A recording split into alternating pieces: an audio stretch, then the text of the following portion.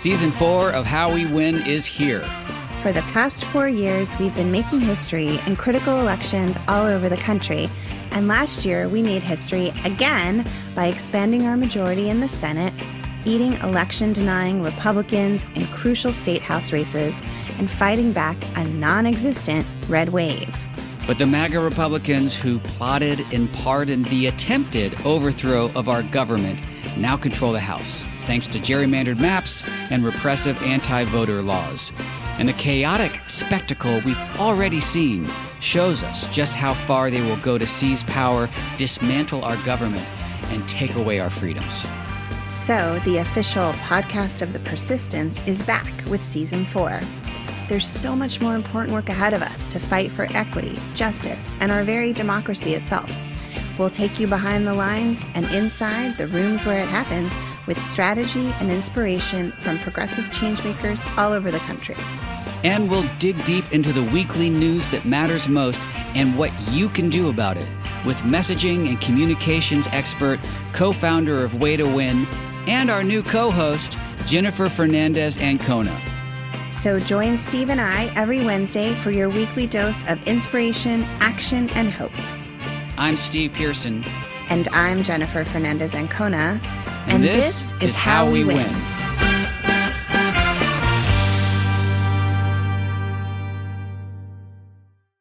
Thanks to Feels for supporting Mueller, She Wrote. Feels is a better way to feel better. For 50% off your first offer plus free shipping, go to feels.com/MSW. FEALS.com/MSW. And thank you to Switchcraft for supporting the podcast. Switchcraft is a mobile game with a unique blend of TV-worthy writing, choose-your-own-adventure-style narratives, and thousands of magical Match 3 levels. Download Switchcraft for free and unlock the magical mystery. Hey all, this is Glenn Kirshner, and you're listening to Mueller, She Wrote.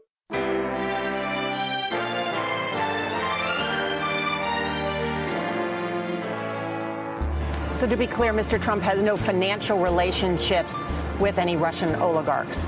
That's what he said. That's what I said. That's obviously what our position is. I'm not aware of any of those activities. I have been called a surrogate at a time or two in that campaign, and I did not have communications with the Russians. What do I have to get involved with Putin for? I have nothing to do with Putin. I've never spoken to him. I don't know anything about him other than he will respect me. Russia, if you're listening, I hope you're able to find the 30,000 emails that are missing. So, it is political. You're a communist. No, Mr. Green. Communism is just a red herring. Like all members of the oldest profession, I'm a capitalist. Hello and welcome to Mueller, She Wrote. I'm your host, AG, Allison Gill. And today we have information on Tom Barrack, possible superseding indictments and other co-conspirator indictments. And I have an interview with Vicky Ward and her new Substack, Vicky Ward Investigates.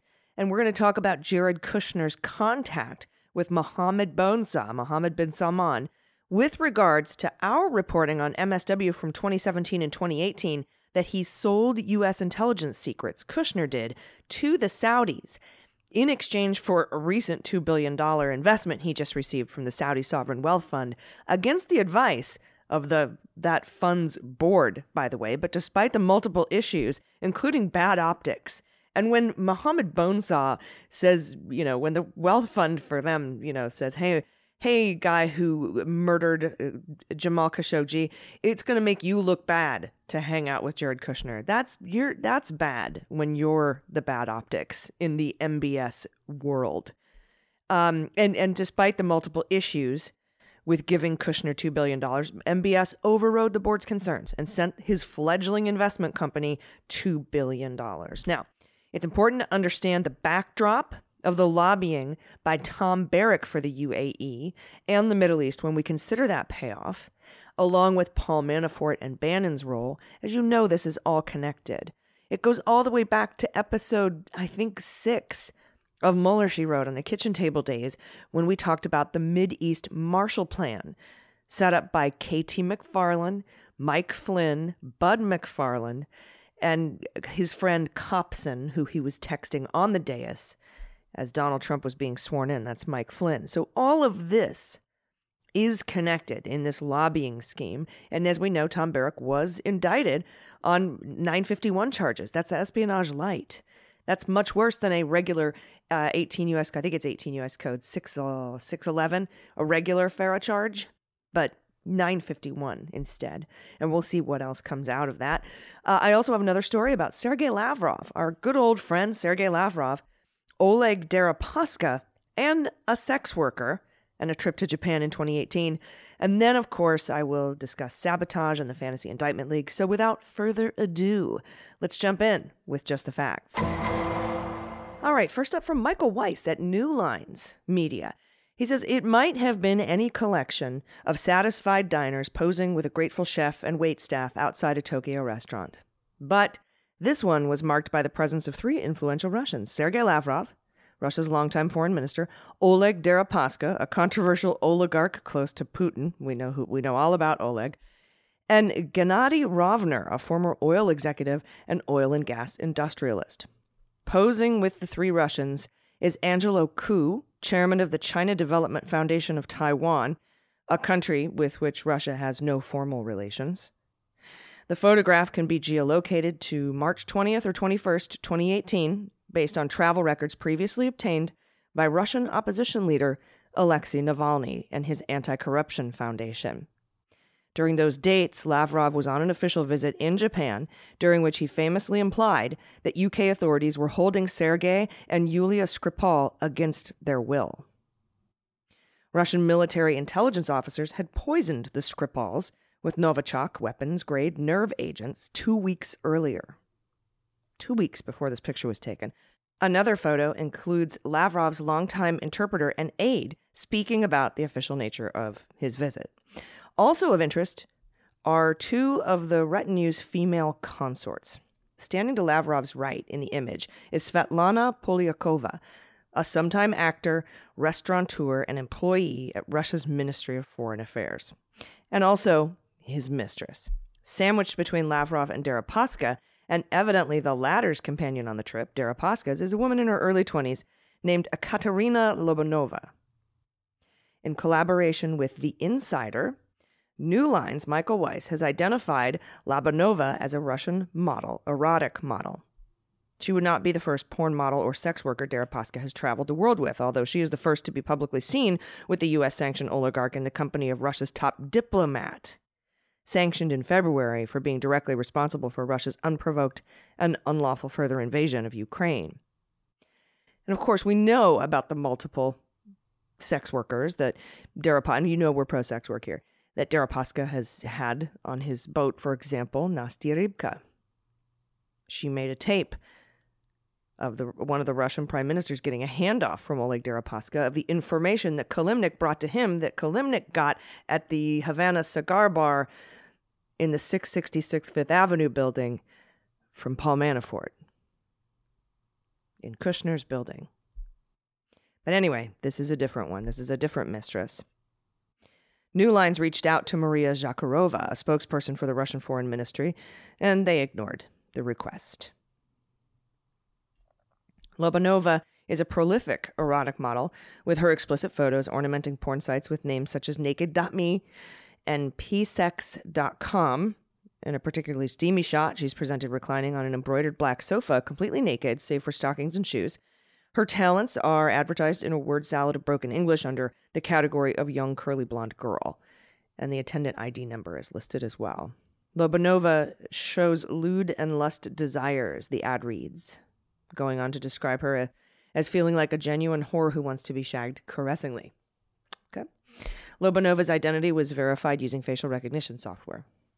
New Lines was also able to confirm the date of the photograph, which has previously not appeared publicly, by checking flight data for Polyakova and Rovner. Both were in Japan on March 20th and 21st. Records show. Okay, so we've established that. While Lavrov's official visit to Japan was a matter of public record, the fact that he was now accompanied by Deripaska was not known until now. So there's the bit of news here. It doesn't matter who he was with or what she does for a living. Oleg Deripaska was there with Lavrov. 2 weeks after the Skripals were poisoned. The exact circumstances of the group's reunion in Tokyo remain unclear, But the photograph confirms previous reporting about Lavrov and Polyakova's extracurricular activities, that he has a mistress, as well as Deripaska's penchant for going overseas with high-ranking Russian officials in the company of young women. In 2017, Navalny released a video showing that in August 2016, here we go, Deripaska sailed to Norway aboard his super yacht Eldon with the Belarusian sex worker Anastasia Vashukevich, known as Nastya Rybka. In attendance, too, was Sergei Pirkodo, Russia's deputy prime minister, who had previously served in various government roles beginning in Boris Yeltsin's administration in the 90s. Like Lavrov, Pridoko's bailiwick is international affairs and eyebrow-raising liaisons with Deripaska. In the video that Nastya Rybka recorded and posted on her Instagram account, the oligarch is shown discussing the deterioration of U.S.-Russian relations, primarily as a function of then U.S. Assistant Secretary for European and Eurasian Affairs Victoria Nuland, who Deripaska said hates Russia. Navalny alleged that the oligarch's hosting Prikodko on his boat and also on his private jet constituted a bribe, one born out of Prikodko's lavish country palace in Moscow and Moscow apartment. So he's also got that going for him. The costs are both far exceeding his modest state salary, as most oligarchs. Navalny also linked to the recording captures offhandedly by Nastya Rybka and written up with thinly veiled references to the relevant parties in her book, Diary of the Seduction of a Billionaire, to Russia's interference in the 2016 presidential election. As I said, according to Navalny, Deripaska, who was sanctioned by the U.S. in 2018 because of Russia's seizure of Crimea, works as an information gatherer for the Kremlin and its security services. Such a plenipotentiary role was most famously on display in his dealings with Paul Manafort, Donald Trump's former campaign chair and corrupt lobbyist on behalf of Ukraine's pro-Russian government, headed by Viktor Yanukovych. As we know, Manafort owed Deripaska, it says $10 million here, but I believe it was 14, for a failed joint business venture, and likely repaid it in kind in the form of private briefings about the state of the Trump campaign, which Navalny and others have said were intended for more influential audiences at the heart of the Russian government. As we know, Manafort was convicted in 2018 on multiple counts of tax evasion, bank fraud, failure to disclose hidden foreign bank accounts, and conspiracy. Sentenced to 7.5 years in prison, he was pardoned by Donald Trump in 2020, December. His business partner, Konstantin Kilimnik, Russian intelligence officer, according to U.S. Senate Intelligence Committee, passed sensitive Trump campaign polling data to Deripaska, presumably with the same intent. The Ukraine-born Kilimnik is currently wanted by the FBI on charges of obstruction of justice and conspiracy to obstruct justice. Nastya Rybka was arrested in Pattaya, Thailand, as we know, in February 2018 for being a sex coach. She offered more details about Russia's meddling in American democracy in exchange for asylum in the U.S. I'm ready to give you all the missing puzzle pieces, support them with videos and audios regarding the connections of our respected lawmakers with Trump, Manafort, and the rest. I know a lot. I'm waiting for your offers. I'm waiting for you in a Thai prison. She never received asylum after being released and then arrested in Russia, probably at Deripaska's orchestration. She was released 2 days later, amid reports that Belarusian President Alexander Lukashenko intervened on her behalf. Now, Polyakova has been romantically linked to Lavrov, going back to his mistress, since the early 2000s. Her identity was disclosed in 2014 when she received a religious award from the Russian Orthodox Church in the presence of the long-serving foreign minister, Lavrov. She traveled with Lavrov extensively over the years to about 60 countries. In addition to Japan, she went to Italy with him, Portugal, France, and Switzerland. Some trips have been an official Russian diplomatic business, some not. According to the Organized Crime and Corruption Reporting Project, Polyakova even appeared in cell phone address books under his last name. Lavrov, 72, is still legally married to Maria Lavrova, with whom he has a daughter, although his relationships with Polyakova is said to approach that of a common-law second marriage.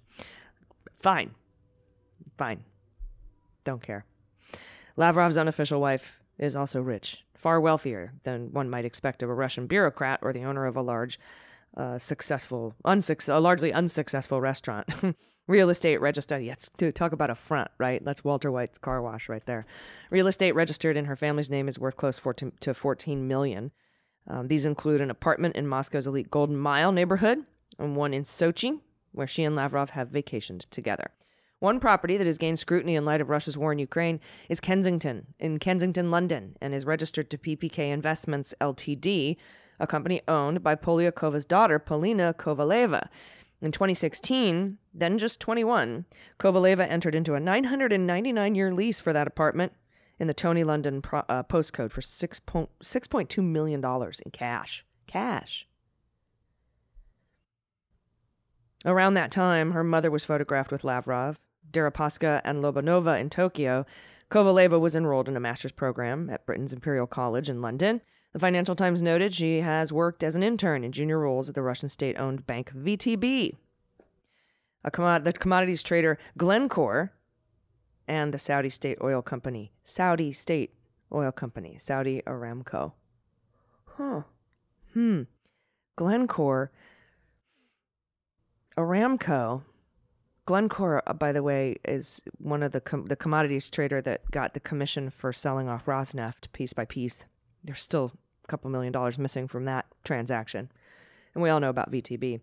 On March 24th, 2022, the UK government included Kovaleva, whom it described as Lavrov's stepdaughter, in its sanctions list, freezing her assets in London, including her Kensington apartment, and banning her from traveling to and from the country.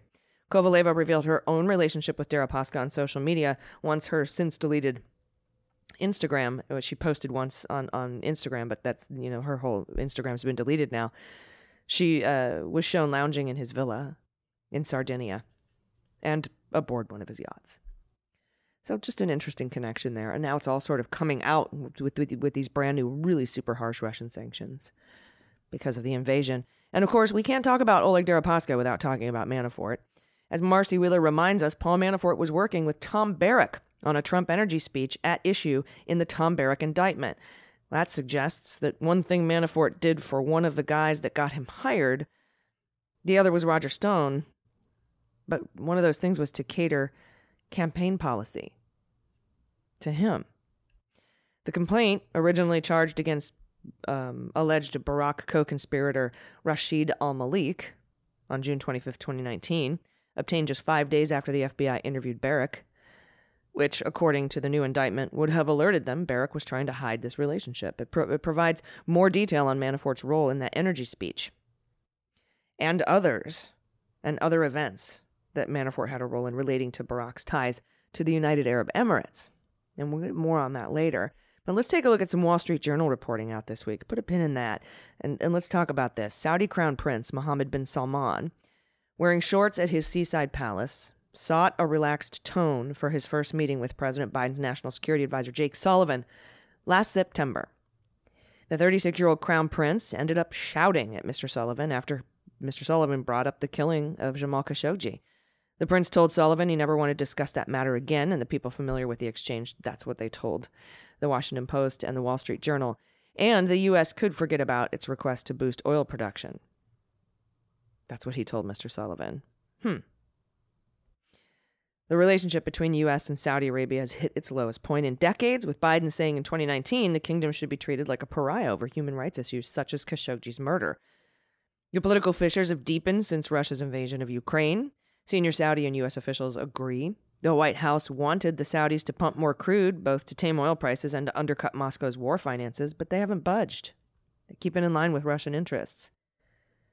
Prince Mohammed wants foremost to be recognized as the de facto Saudi ruler and future king. And I want you to remember that when we talk about MBN with Vicky Ward in a little bit. MBS, the Crown Prince runs the country's day-to-day affairs for his ailing father, King Salman bin Abdulaziz Al Saud, but Biden hasn't yet met or spoken directly with the prince. Last summer, the president told Americans to blame low Saudi oil output for rising gas prices. After the publication of this Wall Street Journal article, Adrienne Watson, a White House National Security Council spokeswoman, reiterated Biden's stated commitment that the U.S. would support the kingdom's territorial defense. She cited diplomatic achievements in recent weeks, such as condemnation by Persian Gulf states, including Saudi Arabia, of Russia's invasion of Ukraine. She said Mr. Sullivan didn't discuss oil production with Prince Mohammed at their September meeting, and that there was no shouting. So they're denying that allegation.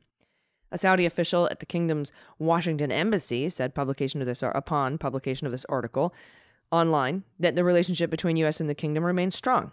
He called the meeting between Mr. Sullivan and Prince Mohammed cordial and respectful. That was a Saudi official at the embassy in Washington, by the way. The risk, of course, for the U.S. is that Riyadh will align more closely with China and Russia, or at least remain neutral on issues of vital interest to Washington as it has on Ukraine. Now, the U.S.-Saudi partnership was built on the premise that the American military would defend the kingdom from hostile powers to ensure the uninterrupted flow of oil to world markets. In turn, successive Saudi kings maintained a steady supply of crude at reasonable prices, with only occasional disruptions. But the economic underpinnings of the relationship has changed. The Saudis no longer sell much oil to the U.S. They're the biggest supplier to China. That's where their interests are, reorienting Riyadh's commercial and political interests, right? Don't need us anymore. And U.S. officials, including White House Middle East coordinator Brett McGurk, have visited the kingdom repeatedly to try to heal that breach with an eye on addressing Saudi concerns about security threats from Iran and the Houthi rebels Iran backs in Yemen. Yet, with Mr. Biden opposed to any broad concessions to the Saudis, the officials acknowledge making only really modest progress. And with that in mind, and with the Tom Barrack indictment for espionage light in mind, and the looming superseding indictments in that case in mind, let's listen to this interview with Vicky Ward, author of Kushner, Inc. I talked to her earlier this week on The Beans, and it's really appropriate to play here if you haven't heard it. And we'll have that interview right after this quick break. Stay with us. Hey everybody, it's AG. Thanks for supporting Mueller, She Wrote. Today's episode is brought to you by Switchcraft. It's my new favorite mobile game. Most Match 3 games are fun, but very similar, and there's really no storyline. Occasionally there's changes in themes or characters, or you might get a new, challenge on a level, but the format remains the same, and there's really no compelling story to keep you going, to keep you interested. And that's until now. Switchcraft is an innovative take on Match 3 games. Your choices and your actions reveal a story, like Choose Your Own Adventure, of this beautiful, magical, gripping graphic novel. Switchcraft features TV-worthy writing, a choose your own adventure style narrative. It's so cool. And thousands of magical Match 3 levels. The art is stunning. I really love it. The characters are amazing. They make the game a delight. It's original and refreshing. There's over 85 characters, and they're from a variety of cultural backgrounds that are featured in the story. There's a lot of representation here, including LGBTQ+, differently abled characters. It's really awesome. The interactive storyline offers thousands of levels to explore. The game never gets boring because of the intriguing plot. I'm just hooked on finding out what's going to happen next in the story. Because, the story begins with the disappearance of your best friend from witchcraft school. So you have to solve the mystery of her disappearance using your magical Match 3 skills. It's really awesome. Download Switchcraft for free right now and unlock the magical mystery. And today's show is also brought to you by Feels. Feels CBD. CBD isn't about what you feel, it's about what you don't feel. And that's stress and anxiety and pain. Feels is a better way to feel better. Keep your head clear, and you'll feel your best all day long with Feels Premium CBD. As you know, CBD reduces pain, anxiety, and stress, and it does it naturally, with no hangover and no addiction. Just place a few drops of Feels under your tongue, and you can feel the difference within minutes. And here's what's cool, because every person's dose of CBD is different. So Feels has set up a free CBD hotline, where you can talk to a person to help figure out what dose is right for you. Feels customer service will ensure you get the most out of your CBD. Feels is safe. It's a natural remedy without harmful side effects that has helped me relieve pain, alleviate nervousness, and reduce sleeplessness. Best of all, it's conveniently delivered to your door, hassle-free. And a monthly membership makes your self-care easy. You don't have to worry about it. Don't make self-care hard, right? Make it easier. That's what Feels does. You'll save money on every order, and you can pause or cancel at any time. I definitely recommend giving it a try. So go to feels.com/MSW. You'll get 50% off your first order, half off your first order with free shipping. That's FEALS.com/MSW. You'll be glad you did. All right, everybody, welcome back. So, as you know, on Sunday on Mueller, She Wrote, I talked about this $2 billion investment by Mohammed bin Salman to Kushner's, investment firm, of which he has no experience. Then we talked about it again on Monday on the Daily Beans, especially about a piece penned by Vicky Ward from Vicky Ward Investigates. That's vickyward.substack.com. And I said, you know what? I need to talk to Ms. Ward about this. So joining me today is Vicky Ward. Hi, Vicky. How are you? Very good. Thank you for having me. I'm really honored to speak to you. I mean, you wrote the book on Kushner, literally. It's called Kushner, Inc. Everybody can pick it up wherever books are sold. And in your piece, you talk about 3 well-placed sources that have information on why perhaps, or why most definitely, Kushner was granted this $2 billion against the advice of everyone at the Saudi Wealth Fund, at the board of directors, saying, look, this is bad optics. He doesn't have any skills. This isn't a real fund, basically. And it was MBS who personally overrode that decision. so that the $2 billion could find its way into the pocket of Jared Kushner. Can you talk a little bit about, because we all kind of we're talking about this in early 2018, about things that had transpired in 2017, about a trip to Riyadh and traitors to the crown. Can you talk a little bit about these sources and what you were able to find out and publish on your Substack? Yes. So, Alison, just, there are 2 Substacks. So, I wrote the first piece on Friday and I updated it this morning with legal documents. What they show is that back in 2017, in the first days of the Trump administration, Mohammed bin Salman, MBS, was not the crown prince of Saudi Arabia yet. A man called Mohammed bin Nayef, his cousin, known as MBN, was. Mohammed bin Nayef was considered a great friend, ally, and hero by US intelligence. The CIA even gave him a medal for all the American lives he had saved since 9/11. He used to give us the flight numbers of bombs that al-Qaeda terrorists would be sending over to America. He was also considered a moderate. He was the man that the US intelligence agencies wanted to see eventually become the ruler of Saudi Arabia. Enter MBS, comes to the White House, if you remember, in March 2020.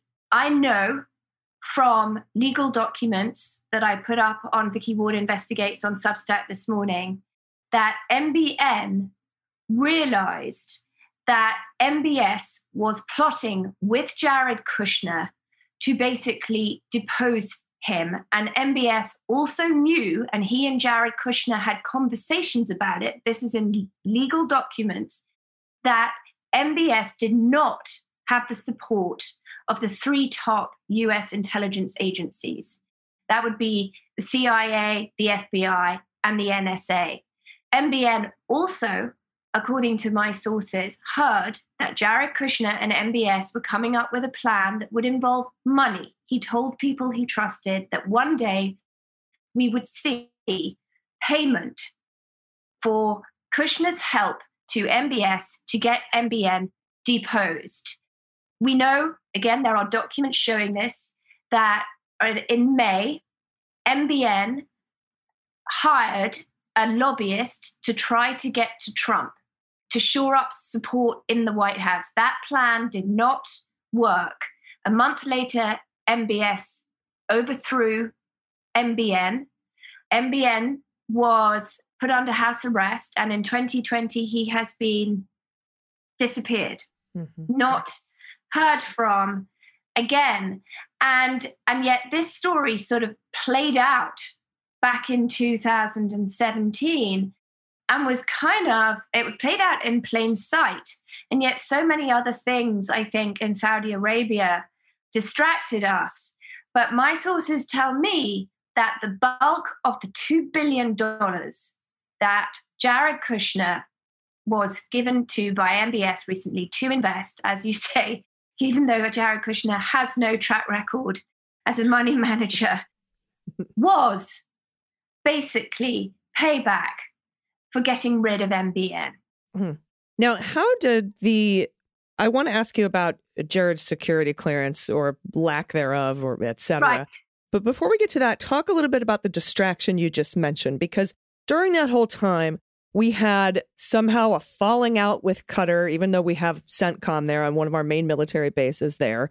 And then there was the Qatar blockade put in place, and then it was mysteriously removed.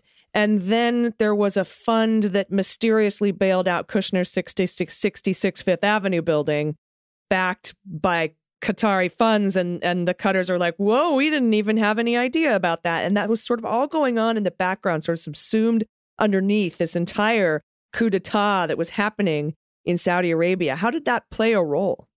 Well, so, Kushner Inc., I focused very heavily on the blockade of Qatar because, it gave the appearance that Jared Kushner was running our foreign policy purely for the sake of his real estate family business with zero concern for American national security. Because as you point out, Qatar is where our airbase, the Al Udeid airbase, is. That is our security in the region. So what is interesting is the Qatari blockade happened about a few weeks after the state visit to Saudi Arabia in May of 2017. That state visit was supposed to be about, collaboration and security in the Gulf. And yet weeks after, suddenly the Saudis and the Emiratis, two other countries, are blockading their neighbor and rival, Qatar. As I reported in Kushner Inc., what was very strange about that was that neither Secretary of State Rex Tillerson nor the Secretary of Defense Jim Mattis knew anything about it and were horrified. They were in Australia when they heard that Qatar was being blockaded, and they heard that someone from the White House had given a green light to this, and they quickly discovered that that someone was not Donald Trump. So they assumed that it was Jared Kushner.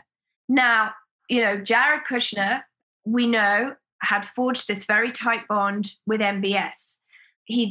Several events then go on in Saudi Arabia that are quite troubling while this blockade goes on, including MBS's roundup of other Saudi royals in the Ritz-Carlton, and we know from reports and open sources that Jared Kushner spent a lot of time in Saudi Arabia with Mohammed bin Salman right before that roundup happened.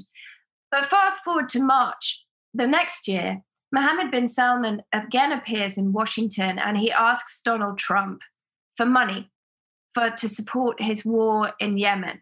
That meeting did not go well. Trump humiliated Mohammed bin Salman. The Qataris saw an opportunity, and the Emir of Qatar appeared in Washington to see President Trump shortly afterwards and said, I've got lots of money. I'd love to help America, but I've got this problem with this blockade. And very shortly after that meeting, two things happened, short succession. The blockade, the US support for the blockade of Qatar was lifted. And as you say, Jared Kushner's family business was bailed out with a deal that made no economic sense by a Canadian real estate business whose main outside investor is Qatar.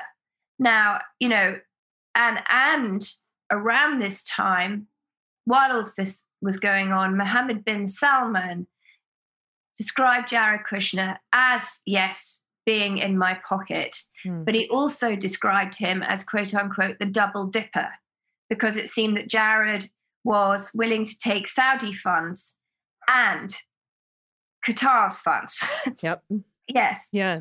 But what I will say now, to your point about distraction and going back to that time, I think, I certainly, when I was reporting Kushner Inc., was so focused on the importance of the blockade, because that really was a threat to American security, and why Jared Kushner could possibly have given a green light to the Saudis to do that, I'm only very recently learning that was in fact a deliberate distraction to take away from the main headline, which was that, of course, Jared Kushner had helped Mohammed bin Salman depose his cousin, MBN.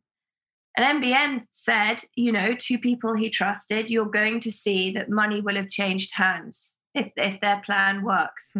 And whilst you mentioned it, the security clearance, MBN was really valued by American intelligence. And I am told that this is why our intelligence agencies went apoplectic when MBN was deposed and were adamant that Jared Kushner not be given a top secret security clearance.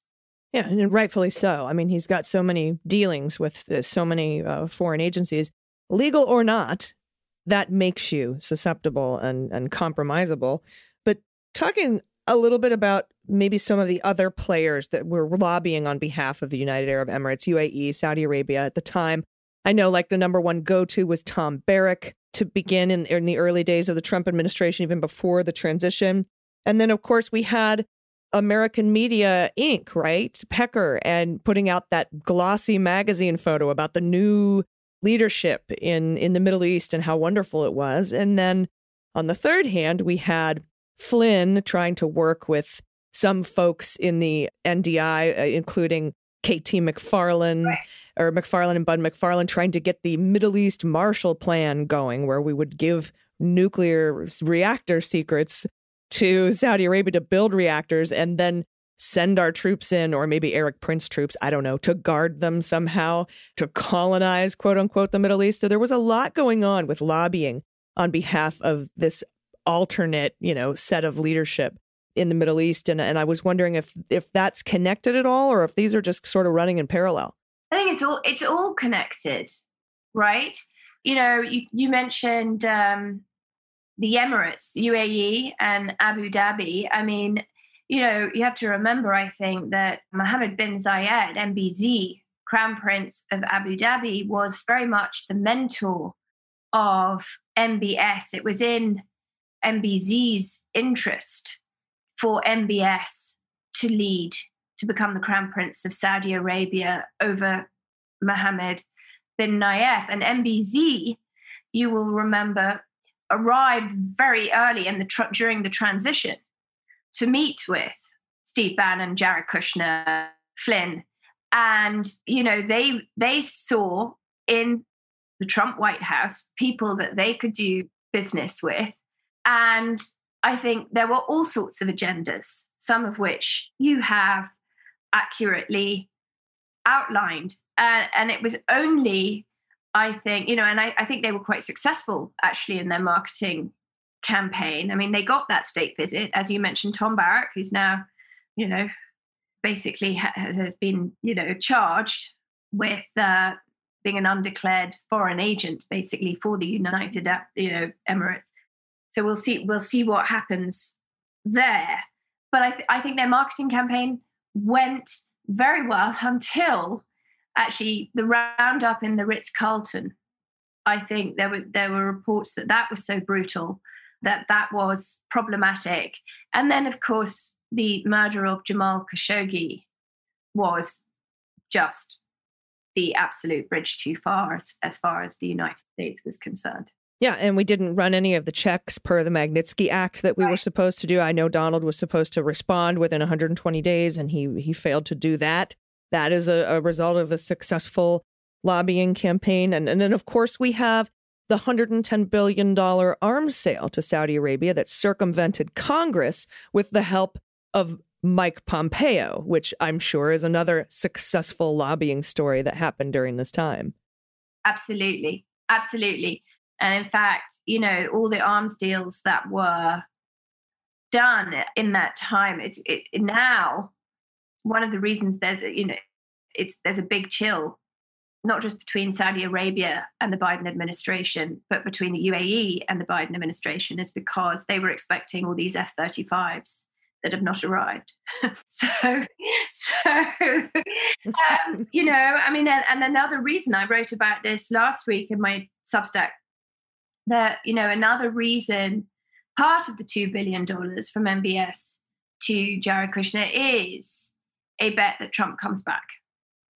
I mean, these folks in the Gulf, they are not happy with how things lie with the Biden administration. Yeah, and for some of the folks I've spoken to, like Mary Trump, for example, who didn't think that Trump would be running again, and still I don't think Trump would want to run again because he lost so spectacularly this past time, and he really hates that, might be shoved into a race that he may or may not want to participate in by some actors that are maybe no longer include Vladimir Putin and are more focused over in the MBZ realm. We will find out soon enough. That election is looming. I want to thank you today for coming on, explaining this. I'm looking forward to you just now told me about the update with the court documents. I'm going to go right now to VickyWardInvestigates.substack.com. Do I have that right? Vicky Ward Investigates, yes, on Substack.com. Exactly. Check that out. Thank you so much for your time today. Everybody give a follow on Twitter. And if you want the latest with what's going on with the Middle East, Kushner, Barrack, all of that stuff that's tied up with Kushner and Ivanka right in the middle. Please, please follow Vicky Ward. Thank you so much for your time today. Thank you for having me. All right, everybody, it's time for Sabotage.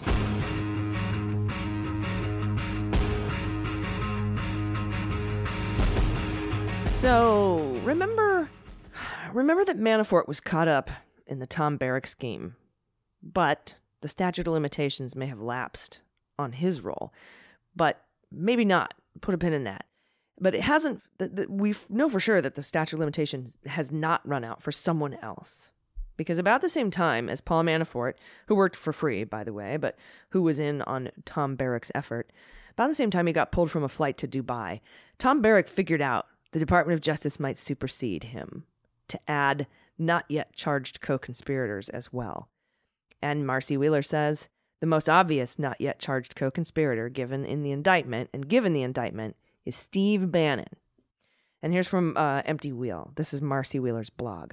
Some of the people described in the indictment, most notably Paul Manafort, who recently found himself unable to fly to Dubai because his passport had been revoked, did things on which a 5-year statute of limitations has expired, though there is a Barack-related action Manafort took in 2017 that is not yet time-barred. It's coming up pretty soon, though. But that is not true for the actions of Steve Bannon, described in the indictment. The indictment describes this meeting U.S. Person 1 had with MBZ. On or about September 13th, 2017, defendant Matthew Grimes, that's the youngster who lives with Tom Barrack, who was indicted along with him. Defendant Matthew Grimes sent a text message to the defendant Rashid Sultan Rashid Al-Malik Al-Shahi stating, we're just going to call him Al-Malik from now on, heads up, Emirati Official 1 is meeting with a former United States government official, U.S. Person 1, an individual whose identity is known to the grand jury, on Friday. Please keep super confidential. Grimes further advised Al-Malik that the defendant, Tom Barrack, and Grimes, quote, worked hard to show U.S. Person 1 how strong of allies we are. Very hard. Barrack spent lots of time. Al-Malik then confirmed with Grimes that U.S. Person 1 was briefed by Barrack a lot on Emirati Official 1 and his vision. Grimes added that Barrack worked hard to show our friendship and alliance, and that Barrack had met with U.S. Person 1 many times in the past several weeks about this meeting with Emirati Official 1 in which Barrack was championing the UAE. That's U.S. Person 1 is Bannon. Okay. All right. With all of that, it is time for the Fantasy Indictment League. I'm going to be indicted! No, wait, it's going to be okay. Indicted! Honey, Dick. Indicted! Honey. I'm going to be indicted! Hold it, they can't. It's going to be okay. Just calm down. I can't calm down. I'm going to be indicted! All right, so for me, as George Hahn would say, I'm going to go with Bannon. Bannon in the Barrack case and superseding Barrack indictments. And hell, I'll put Manafort back on the team since he's got one thing that the statute of limitations hasn't expired for yet. Then, of course, Matt Gaetz, L.A. Key, and Engels in the Middle District of Florida. I'm going to throw some rando Russians on there, and then Rudy and Sidney Powell, and a seditious conspiracy charge for the Proud Boys. That's coming up real soon. Check out the final chapter, by the way, of Go Back to Where You Came From by Wajahat Ali on the MSW Book Club today. That's out today. Next week, we'll be taking patron questions for the author for Wajahat, so submit those in the next day or so to get them in on time. And I will be back tomorrow with Dana Goldberg for The Beans. Until then, please take care of yourselves, take care of each other, take care of the planet, take care of your mental health. Vote blue over Q. I've been AG, and this is Mueller, She Wrote.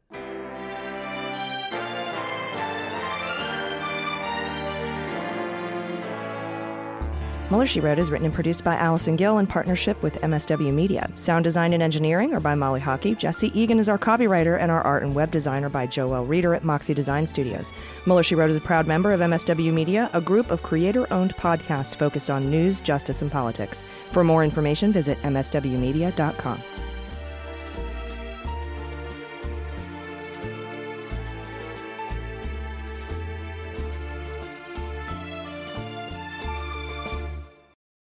Hi, I'm Harry Littman, host of Talking Feds, a roundtable that brings together prominent figures from government law and journalism for a dynamic discussion of the most important topics of the day.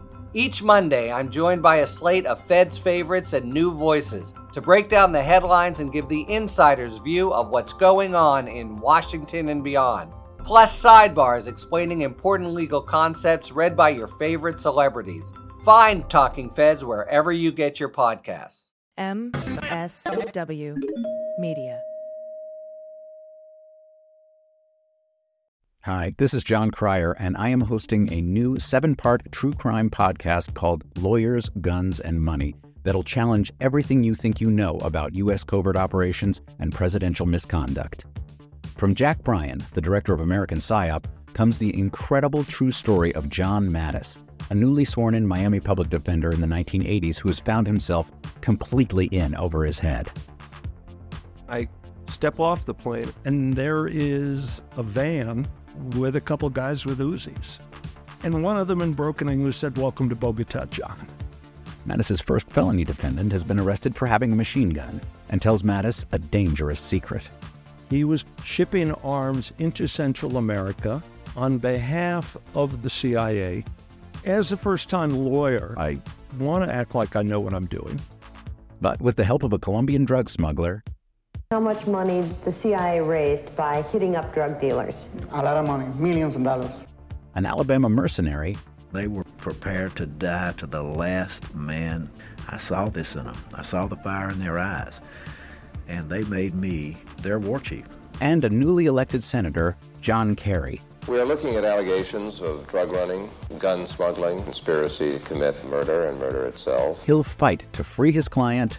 The judge said, "Show me in a courtroom how we were at war." Expose an illegal war being run by the White House. I mean, I wanted him involved, but I didn't want to be on record as doing it. And somehow stay alive in the process. I just escaped a kidnapping by the CIA in Costa Rica. This is Lawyers, Guns, and Money. So you have a man in an Armani suit standing on the bow of a boat with a rocket launcher and says, "If I lose sight of you, I will launch. You will be vaporized." Available everywhere starting October 29th, or get it ad-free and early starting October 22nd at lawyersgunsandmoney.supercast.com. There you'll find bonus episodes along with exclusive content. Subscribe now.